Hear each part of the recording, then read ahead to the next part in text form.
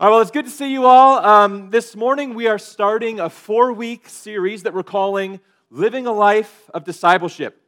Because we believe that the Great Commission that Jesus laid out for his disciples in Matthew 28, right, to go and make disciples of all nations, that's still the mission that he's leading us on today.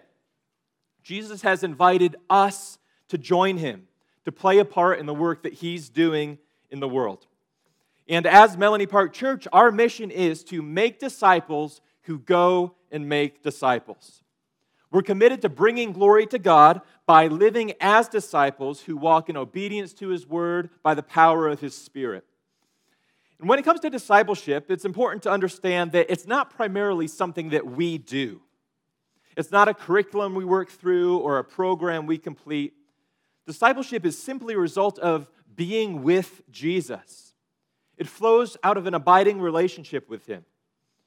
And it's more about who we are in him and desire to increasingly become than it is about something that we must do.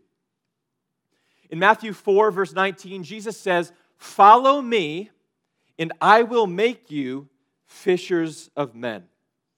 It's as we follow Jesus, as we spend time with him in community with his other disciples, that he makes us more and more like himself. He changes us. He shapes us from the inside out and gives us all the resources that we need to be who he's called us to be and then do what he's called us to do. So over the next 4 weeks, the pastoral team here is going to walk us through what it looks like to live a life of discipleship together as Melanie Park Church in Lubbock, Texas in 2020. And we'll see that it at least involves a lifestyle of worship, which we'll look at today, in the context of community, as we follow Jesus together on his mission and are transformed along the way. So let's pray as we begin to walk through this together this morning. Lord, give us ears to hear what you have for us this morning. Give us eyes to see Jesus more clearly, and open our hearts to respond however you speak to us and however you invite us to respond. So Lord, speak through my voice today as we seek to hear your word. And Holy Spirit, would you do what you do, producing fruit in each of our hearts that multiplies beyond this place. So Lord, be with us this morning. Speak to us. In Jesus' name we pray. Amen. So this morning, I'll just confess up front, it's going to be a little more teachy than preachy. There's a lot that I want to walk us through this morning, but I think it'll be helpful, and I think it will serve us as a body. So if you can hang with us this morning, we're going to simply answer 3 questions. What is worship? Why corporate worship? How does singing help us? And then we'll close with some applications. Does that sound okay this morning? So first, what is worship? Well, it's much broader than church on Sunday and much broader than singing in church on Sunday, right? Biblically speaking, worship is a way of life, and it's something that everybody does. As human beings, we cannot not worship. We're continuously pouring ourselves out to whatever we view as most important, most valuable. We focus our attention and pour out our affection on that which we find most worthy. Worship is not something that starts and stops. We don't begin worship and end worship. We aim worship. And we're constantly aiming. Even when we sin, we're still at worship. Our worship hasn't stopped. But the object of our worship has shifted direction. From God, the only one worthy of worship, to someone or something else. In Romans 1:25, Paul is talking about all of us apart from Christ who exchange the truth of God for lies and what? Worship and serve creation rather than the Creator. Worship is not just a Christian thing. Worship is not just a religious thing. Worship is a human thing.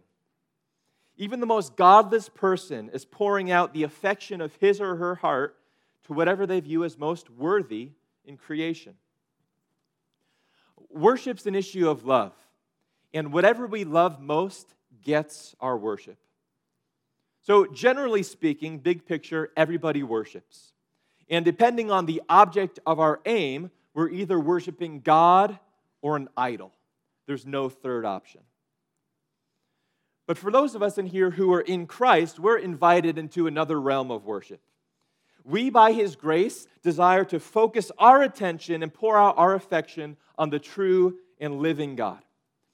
So for Christians, at any moment of our lives, we have the opportunity to exalt Him, to encounter Him, to receive from Him, and respond to Him.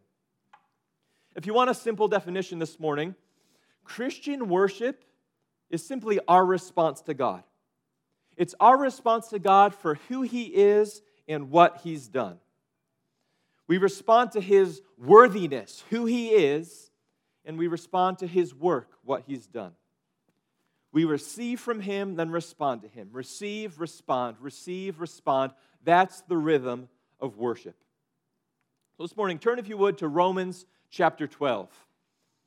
Romans chapter 12, we'll see this. It's page 126 in the New Testament if you're using the Bibles in the pew. Romans 12, verse 1 is an important text for understanding Christian worship. And here's what Paul says. Romans 12, 1. Therefore, I urge you, brothers and sisters, by the mercies of God, other translations say, in view of God's mercy, to present your bodies as a living and holy sacrifice, acceptable to God, which is your spiritual service of worship. Other translations say your spiritual act of worship. Paul's showing us here what Christian worship looks like. And before he tells us anything we need to do, he urges us to look back and see all that Christ has done. Right? He starts with the word therefore. And if you know Romans, this is a pivot point in the whole flow of the book. Paul says, therefore, in light of Romans chapter 1 through 11, so look back. Romans chapter 11, 1 through 11, walks us through the heart of the gospel. That though we all have sinned, God has poured out His love lavishly toward us in Christ. Jesus lived perfectly and died sacrificially in our place to reconcile us to God. That's Romans 1 through 11. Then Romans 12. Therefore, in view of this mercy, Paul sums up all that he said so far in those words, God's mercy. In view of God's mercy, how do we respond? Well, Paul says we offer our bodies as a living sacrifice. Now, the term living sacrifice is deliberately paradoxical, right? Paradoxical. Did I say that right? Because Paul knows, as we all know, that sacrifices are dead. So to say, present your bodies as a living dead thing is meant to get our attention. And here's what I think Paul is saying. He's saying that Christian worship in our everyday living is a process of continually dying. We die to our self-centered interests and our sinful passions as we offer ourselves wholly to God. In worship, Christians don't bring an offering. We are the offering. God, I am yours, wholly, completely yours. That's the heart behind Christian worship. I'm the offering. My life is the sacrifice. I am yours, God. I give it to you, offering it wholly, completely. Christian worship, it's important to note as well, is active. It's not passive. It's something that each one of us must do. No one else can present your whole self as a sacrifice to God. It's something we must do. But equally important is the fact that our action is a response to God's. Worship is not about us giving to God, because as Acts 17 says, He's not served by human hands as if He needed anything. Worship is about us first receiving from God and then responding to God. Worship is a gift of God's grace to us long before it's our offering to God. So, Christians, in response to what God has done, in view of His mercy, we present ourselves completely, wholly, without reservation to God. That's, in short, worship. So, why then, you might ask, corporate worship? I don't know about you, but I'm plagued with like the 3-year-old why syndrome. I just ask why about everything. I'm not going to do something because it's something I've always done. I'm just going to ask why. Like, why am I doing this? What's so important about this? So if that's you, these next 15 minutes are for you. Why corporate worship? Can't we just worship God personally, individually, in our pajamas at home? Why do we need to come to church every Sunday to worship? Well, first I'd say that we don't gather on Sundays to worship, right? We gather to continue the worship that we've been each aiming throughout the week. The worship we've been aiming, we gather as brothers and sisters in Christ to aim it collectively Godward. Secondly, though, turn to Psalm 34. Psalm 34, page 405 in the Pew Bible. We're going to see that God never intended for worship to be just about me and God. Worship involves our life together. Psalm 34, we'll look at verse 1 through 3. This is a verse we've been looking a lot at together as a worship leadership team this year, and I want to invite you into what we've been looking at. So notice the thrust of these verses, how it starts out personal and then flows out. Psalm 34, verse 1. I, personal, will bless the Lord at all times. Right? We're always at worship. His praise shall continually be in my mouth. My soul. So it's not just a mouth thing, it's a soul thing, a spiritual thing. My soul will make its boast in the Lord. And then it's overheard. The humble will hear it and rejoice. And then it turns personal to corporate. We invite others to join us. Oh, magnify the Lord with me. Let us exalt his name together. God intends for our personal worship to go public. Worship spreads, it invites. We draw people into that which we love. And something very significant happens when individual worshipers join corporately, especially, as Todd was mentioning earlier, in the context of the local church. But why? What makes this gathering at 10:45 on Sunday each week so significant? Todd basically preached my sermon already this morning at the communion table, but there were 3 images this week that came to mind of what makes what we do here so important. The New Testament writers describe the church in 3 ways that I think have huge implications for how we view our corporate worship. So let's walk through these together. First, as Todd mentioned, in Ephesians 2, 1 Timothy 3, and other places, Paul describes the church as the household of God.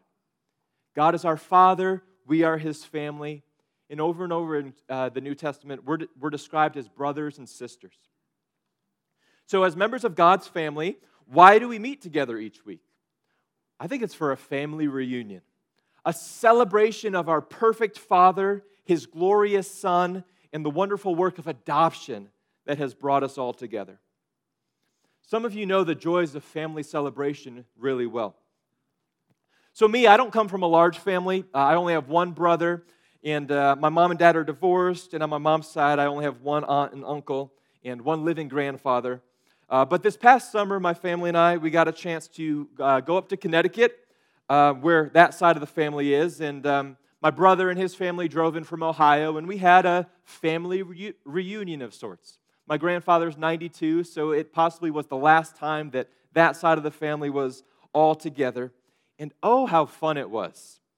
You know, even in the midst of family dysfunction, because every family's dysfunctional, right? Even in the midst of my family's dysfunction, we had good food in great abundance. Great stories were shared of wonderful memories. Laughter, gratefulness, joy characterized the time that we had together. And that, in part, is what the gathering of God's family is to be like every Sunday. We feast together on the food of God's Word, which is laid out for us in abundance. Through the songs that we sing, the sermons that we hear, communion, prayer, we savor God's Word together. We share it. We pass the plate to one another. And we enjoy the feast together. And as we feast, we tell stories, right? Around the table, stories of the ultimate story of the gospel, what God has done, our Father has done for us. And we share individual stories, testimonies of transformation. And through these stories, we remind one another of who we are and who we belong to, that we're no longer aliens and strangers, but are adopted sons and daughters of God our Father. And as we feast and remember, we rejoice together in all that God is and all that He's done. We honor our Father. We celebrate the Son who by the Spirit has brought this family into existence.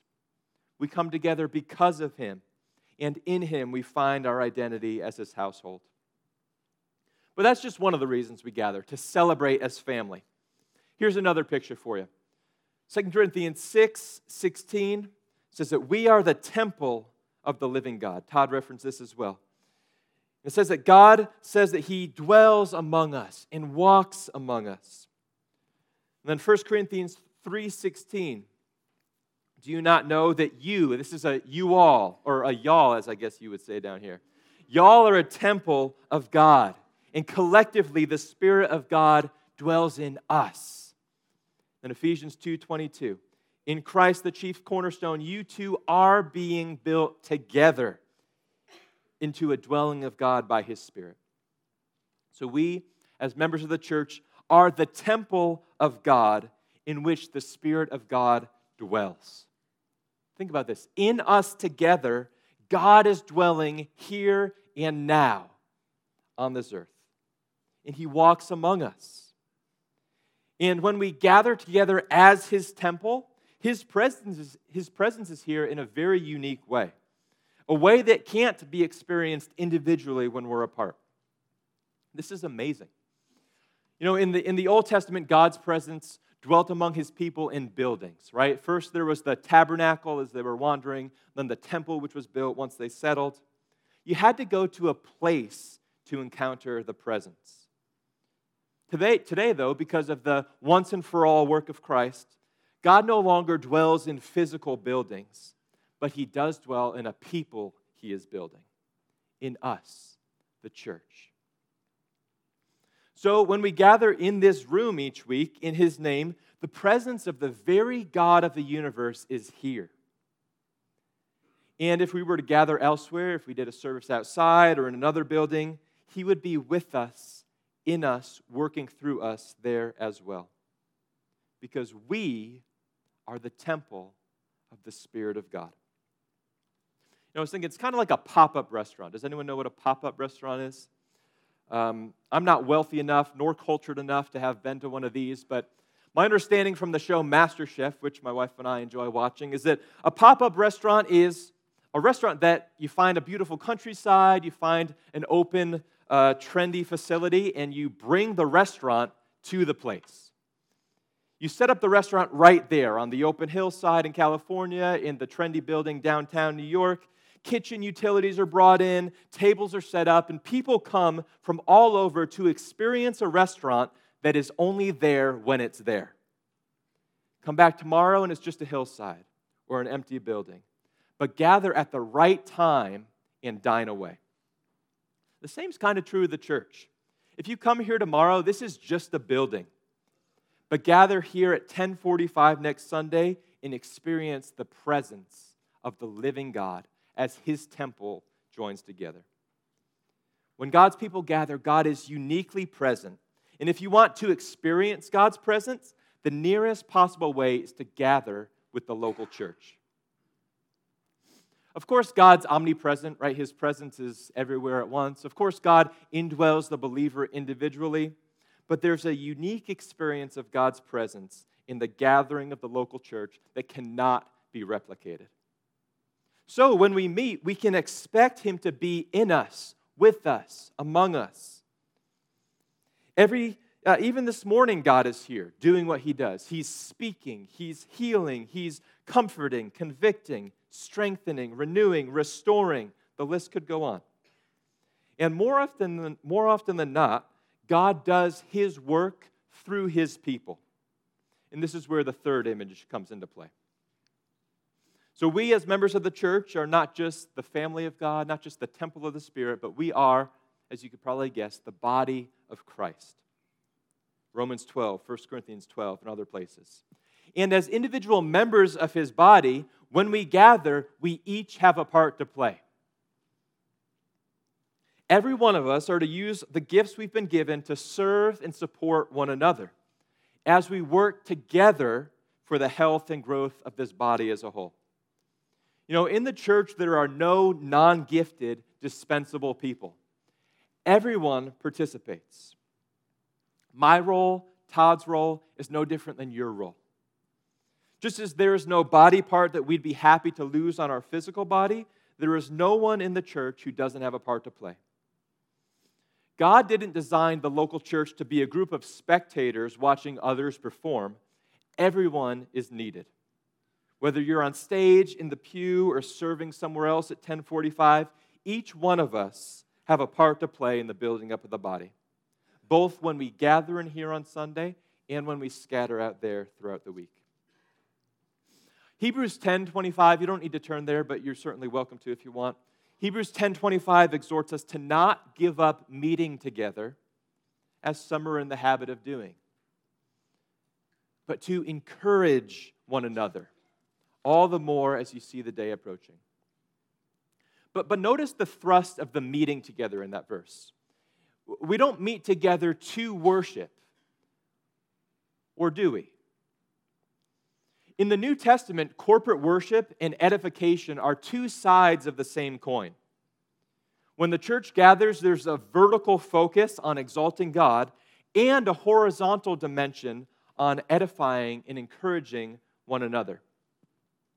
You know, nowhere in the New Testament is a gathering of Christians referred to as a worship service. It's called an assembly or a meeting or a time of edification for sure, but never worship.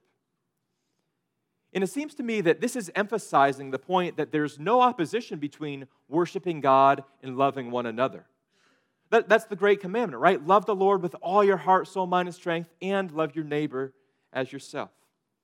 So when God's people meet together, God intends for us to love one another as we build each other up in Him. One of the most important ways we worship God every Sunday, I need you to hear this. One of the most important ways we worship God every Sunday is by edifying one another. As we receive from Him and respond to Him, we love, serve, and encourage each other. So why corporate worship? Well, these images help us. We as the church are members of God's household. So we gather each week to celebrate, to feast, remember, and rejoice. We're the temple of God's Spirit in which the very presence of God dwells. And we're the body of Christ, each with a part to play in our life of worship and discipleship. This Sunday gathering, what we do in here, is significant. We cannot give up meeting together, as many, especially in our day, are in the habit of doing. All right, so how does singing help us? Third question. What is worship? Why corporate worship? How does singing help us? And why is singing such a big deal in the church? You know, if you're a new Christian, this might be weird to you. Where else do large groups of people gather together and stand and sing? Other than the seventh inning of a baseball game or an occasional birthday party, large groups of people usually don't gather and sing together. But we do it every Sunday when we meet, and we do it for a long time, don't we? 5 or 6 songs. I know some of you do not like the length of our singing. And that's okay, because we're going to love and serve you through it.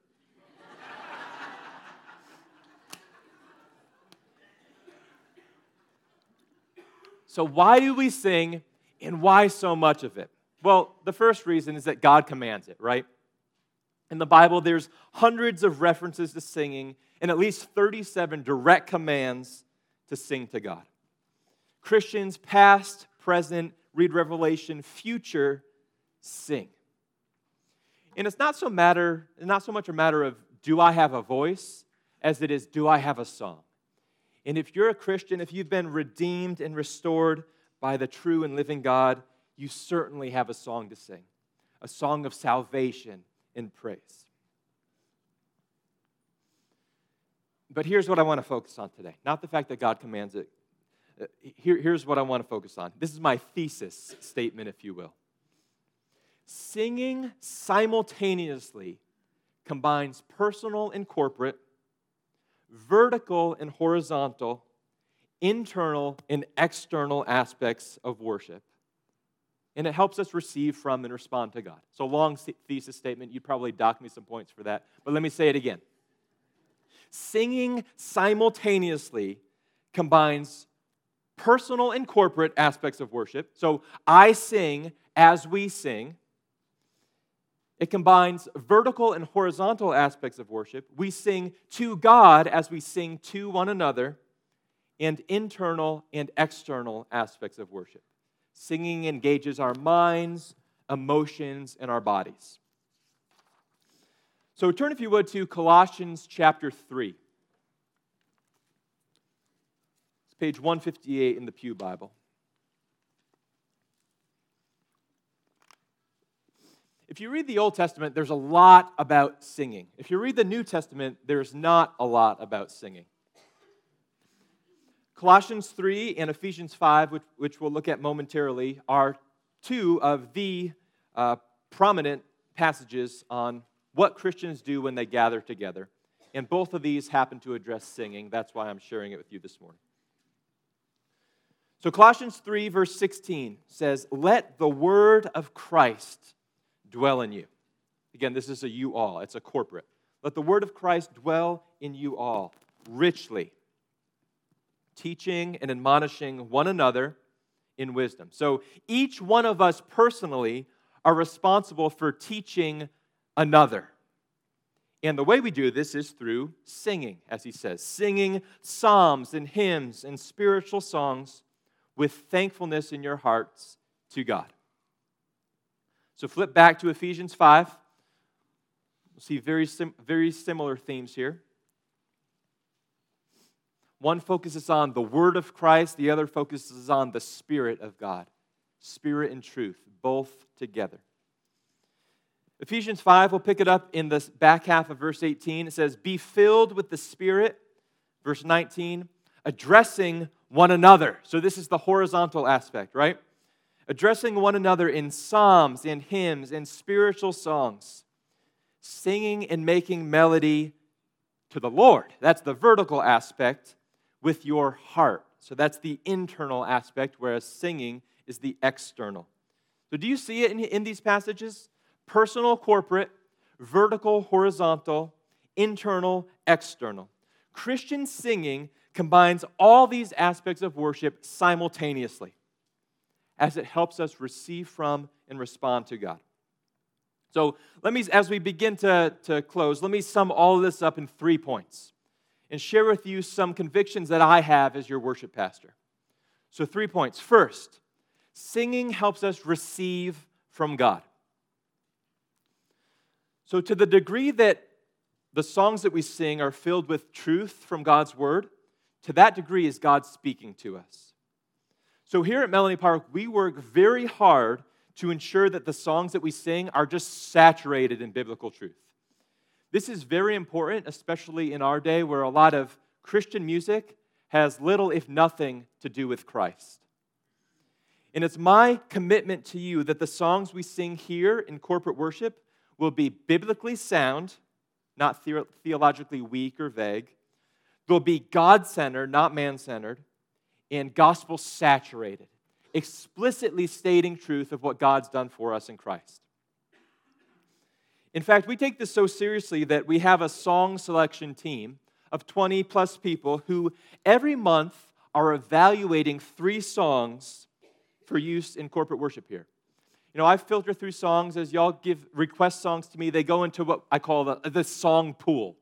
And every month I pull out 3 songs from the pool that are similar in style, similar in theme, put them together in an email, send it out to this team, and the team prayerfully takes time to listen to the songs, reflect on the songs, and through a list of 14 criteria, determine what would be the best fitting song for us to sing together in corporate worship. You know, this past year, this team evaluated 39 songs, and we introduced a little more than one a month. I'm thankful for this team because it allows me to serve you better. If I was to select songs just based upon my own preference and my 36-year-old style, you'd be getting Brian's preference. But I figure if we're leading corporate worship, why not select songs corporately, together as a team? So this is one way that we serve you. We want the best songs sung in our gatherings together, songs soaked with biblical truth, God-centered, gospel-saturated. And the song selection team helps me serve you in that way. It's so important that we sing biblical truth because the fact is that we remember what we sing, right? A, B, C, D, E, F. I don't teach that song to my daughter going A, B, C. No, it's C, D, E. Come on. We sing it. And when we sing it, we remember it. Who in elementary school learned the 50 nifty United States? Or when we want to learn truth, we put it to music. When words are given melody, rhythm, and rhyme, the human mind soaks it in. Somehow, in God's wonderful gift of music to us, the marriage of lyrics and melody brand words into our brains. So, if we want to remember God's truth, we must sing God's word. So singing helps us receive from God. But secondly, singing helps us respond more fully to God. Singing helps us, as Jesus says in Mark 12:30, to love the Lord your God with all your heart, soul, mind, and strength. Singing is an emotional, spiritual, intellectual, physical activity. So think about it. Even this morning, we stood up, physical. Our eyes saw truth on the screen.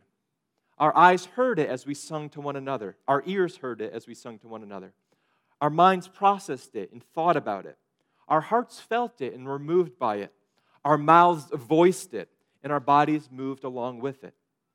Singing helps us respond on multiple levels at once. It's a whole body, holistic activity. So when we sing together each week, the invitation is to worship, right? To present your whole self, wholly, completely, every facet of your being to God. And singing helps us do that. Heart, soul, mind, strength, every part of who you are actively engaged at once through the act of singing. And just so we're clear, different churches worship in different ways, right? Some are very stoic, seemingly unmoved. Others are what I would call charismaniac, right? Seemingly out of control. What we're going for here at Melanie Park is a biblical balance, right? Spirit and truth. Heart and head. We believe that true worship involves an emotional response, but it's an emotional response to biblical truth. Deep thinking and deep feeling, accompanied by helpful and humble physical expressions. That's what we're after. You know, as one pastor has said, strong affections for God, rooted in truth, are the bone and marrow of biblical worship. Another has said, worship of God always involves the emotions. How can we praise a holy God who has redeemed us without getting emotional about it? But what should move our emotions is not the deep tones of the organ or the loud beat of the drum, but the mind's apprehension of truth about God. So, Melanie Park family, we need not fear emotion in worship. We're going to stay away from emotionalism, which I describe as emotional response to emotion. You're just emoting and you don't know why. We desire biblically rooted emotion, emotional response to truth. So singing not only helps us respond more holistically, fully to God, but here's the third point. Singing allows us to respond to God together. Singing unites us. Together, every Sunday, in one voice, regardless of your background, experience, or preference, singing brings us all together, centered on Jesus, receiving from God, responding to God, as we simultaneously love, serve, teach, and build up one another through the songs that we sing. So what a gift corporate singing is to us. That's why we do it every week, and that's why we do so much of it. So family, let's be mindful that in our times together, we're not just singing to God, we're singing to one another, right? You are teaching me truth from God's word as I'm singing that same truth back to you. Every one of us in here is important. We have a role to play. We're all teachers when we gather together. So let's seek to serve one another and never be so caught up in worship that we become oblivious of other people, right? We've all been around those people. They're just caught up in worship. They're whacking you with their arm. They're jumping up and down. They're distracting. Yet at the same time, let's be mindful that the way that you worship and respond to God with your heart, soul, mind, and strength might actually be used by God to encourage and build up someone else. I've heard many times people come up to me and just sitting in the front row, they're like, do you hear how loud this congregation is singing? I challenge you, next week, sit up front. You will be flooded by a wave of loud, worshipful response. I love that this family sings so loudly and so well. And just a quick story, twice over the past few months, I was talking to someone after the service, and I just went up to them and thanked them for leading worship from the pew that morning. You know, on both of those occasions, there were 2 different Sundays, maybe a month or so apart. My affections for the Lord were just cold. My mind was distracted. I was just up here leading because that's part of my current role. But on both of these mornings, as I looked out and saw these 2 individuals just responding to the Lord, my heart was warmed. I was reminded of who I am and who I belong to.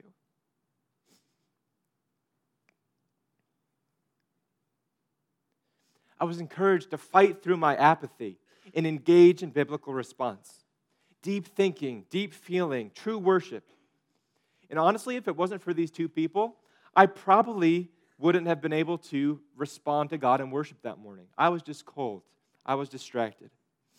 And as these people began directing their worship to the Lord, I was being loved and served and built up. So thank you. So personal and corporate aspects of worship, vertical, horizontal aspects of worship, heart, mind, strength, soul aspects of worship, receiving from God, responding to God. All this can happen simultaneously as we sing together as Christians each Sunday. And that's no small thing. So in closing, what are some ways we can continue to grow in our worship of God and building one another up each Sunday when we meet? 3 things in application, then we'll sing one last song and call it a day. Number 1, every week, let's gather in eager expectation to meet with God. Let's believe that He's here, and let's expect Him to speak to us, to refresh us, to encourage us, to transform us. Even this morning, God is here. So let's receive from Him and respond to Him in eager expectation. I challenge you, don't just come on Sunday because that's something you've always done or you just have to. Come because God is here in the gathering of His people. So come in eager expectation. Second, come as an active participant, not a passive observer. As we said earlier, only you can worship God with your heart, soul, mind, and strength. And only you can play the part that you have in the body of Christ. So come each week to play your part and play it well. 2 practical things that might help you do this. The first thing, do your best to be in here on time at 10:45. We start our time at 10:45, right? Let's leave this whole Melanie Park time thing behind us. If it's true that God is here in the gathering of His people, we should want to be here on time. Now, I know there's circumstances, dropping kids off, catching up with people in the hallway, but family, if you're like me and tend to run late, tell yourself that the service starts at 10:40. That might help. Get here before the meeting starts, and as so many of you do, stay after the meeting ends. There are so many opportunities to encourage and build one another up before the meeting, during the meeting, after the meeting. And you know, the singing that we do on the front end is not intro to the sermon. It's not filler before we get to the real worship time. Every part of what we do in our time together matters. The singing, the greeting, it all is important. It's all important. So do all you can to be here on time. Again, there's grace, right? But let's aim to be here early and stay here late. In addition, active participation might require you to prepare ahead of time, right? As I said earlier, we're introducing about one new song a month, so some of the songs that we sing you might not know. So I know about 50 of you in here are on an email that you get every Wednesday that lays out for you what the sermon text will be, what the songs will be that we'll be singing together. And many of you are listening, I know, throughout the week, either on YouTube or Spotify, and you're learning the new songs that you don't yet know. If that's something that would help you, if that would serve you and help you prepare for participation, talk to me after, send me an email. We'll get you on that list so that you're aware of the songs that we're singing and the sermon text that we'll be preaching. And maybe even preparing in the car ride driving here. You know, maybe sing or pray or talk with your family about what you're looking forward to, or think about the people that you're probably going to see. Let's be preparing ahead of time as we gather as God's people. So, eager expectation, active participation. Finally, just be here as often as you can, right? Don't give up meeting together as so many are in the habit of doing. What we do in here on Sunday is really important for your life as a disciple of Jesus. It's not all you have to do. We're going to see next week that there's other contexts where discipleship happens. But this is an important part of our walk with Jesus as his family together.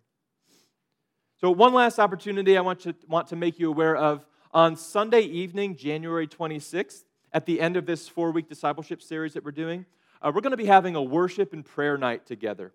And we'll probably have some baptisms too. So more information will follow, but please join us that evening. This will be an extended opportunity outside of this Sunday meeting for us as a church to receive from God and respond to him, right? It'll be a Sunday evening pop-up temple, if you will, a family celebration. We'll gather outside of our normal time, but in our normal place to engage with God, to encourage and build one another up together. So family, thank you for this morning. I pray that we continue growing together as his family, his body, his temple. Let's stand together. We're going to have the band come up and sing one more song. I know we're running a little late. But this last song I think is important. It's a song that says, worthy of every song we could ever sing, worthy of all the praise we could ever bring, worthy of every breath we could ever breathe. We live for you. So family, let's offer ourselves wholly, completely to God this morning as a living sacrifice as we sing to him and sing to one another.